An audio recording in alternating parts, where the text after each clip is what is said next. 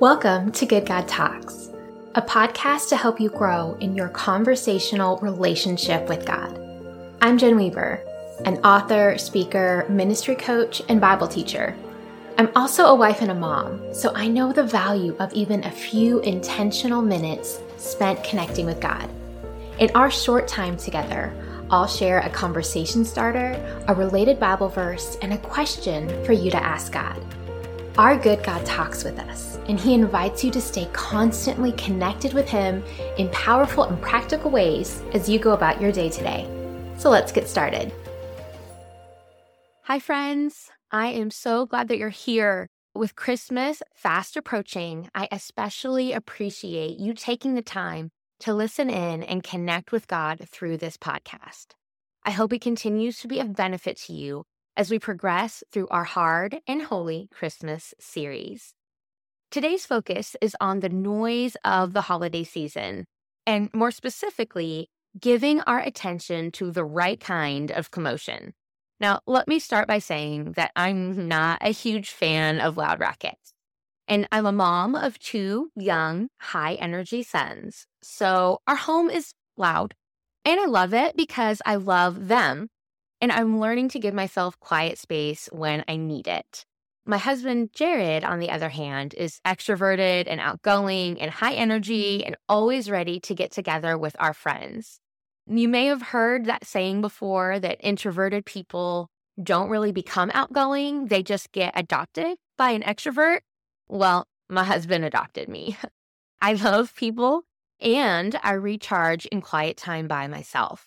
So I get to be intentional in finding ways to recharge during the high volume excitement of the month of December. And I've started asking God to show me the beauty in the noise, because not all loud exclamations are created equal. See, one of my favorite Christmas songs is Silent Night. You're likely familiar with it.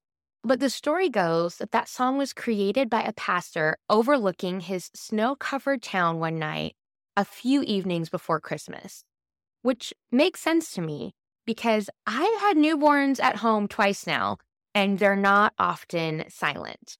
In fact, I thought we could take a look at Luke chapter 2 and see some of the noise that was made after Christ was born.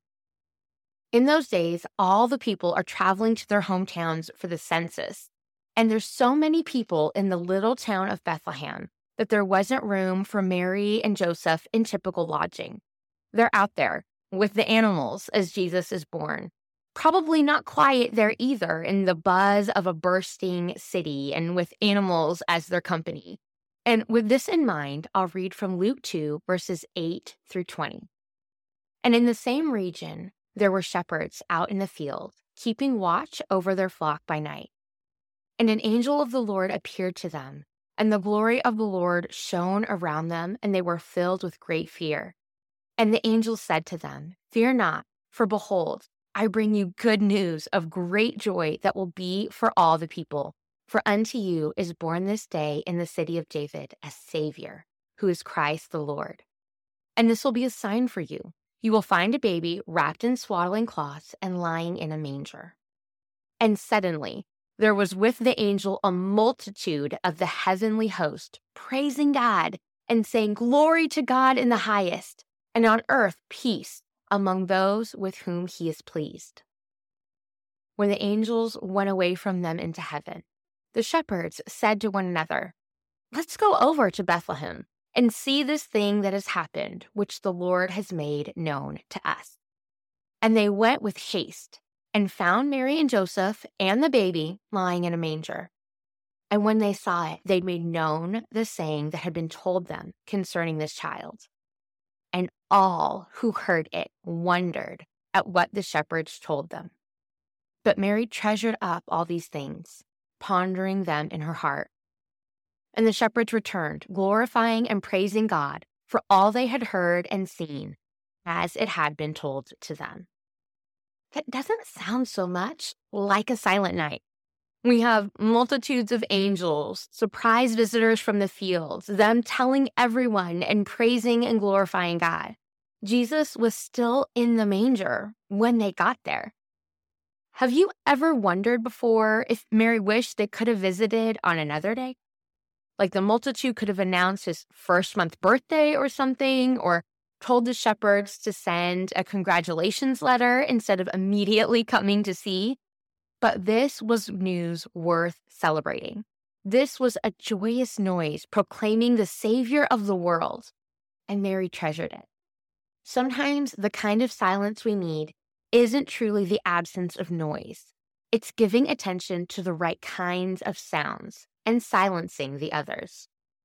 On this first Christmas, God sent good news of great joy and proclaimed it loudly. He said, "This is the news you need to hear." I wonder what good news he wants to share with each of us today. Let's ask him. Here's today's question. God, what loud exclamations are you sharing with me today? What do you want me to hear? If this idea of paying attention hits home, you may also want to ask God if there are less worthy noises that you've been giving attention to and what to do instead. How can you give more attention to the right kind of holy noise? Have a good time. Hey friends, if you enjoyed this podcast, I have another resource to share with you. My newest book is a fully illustrated poetry collection, and it's called A Beckoning to Wonder, Christian Poetry Exploring God's Story. It's available now on Amazon, and this book is for you if you find yourself weary and stuck in the rut of familiar routines, if you know that God is around, but you find him hard to notice, or if you feel like you're still waiting for the fullness of life you were promised. A Beckoning to Wonder is an invitation to know God more intimately and to rest in his goodness. And so I'm so excited to share this with you. Also, while you're here, would you please also leave a quick review and share an episode with another person? Reviews go a long way in helping other people find out about Good God Talks. And I would love to help your friends and loved ones also cultivate this habit of having uncommon conversations with God in everyday life moments.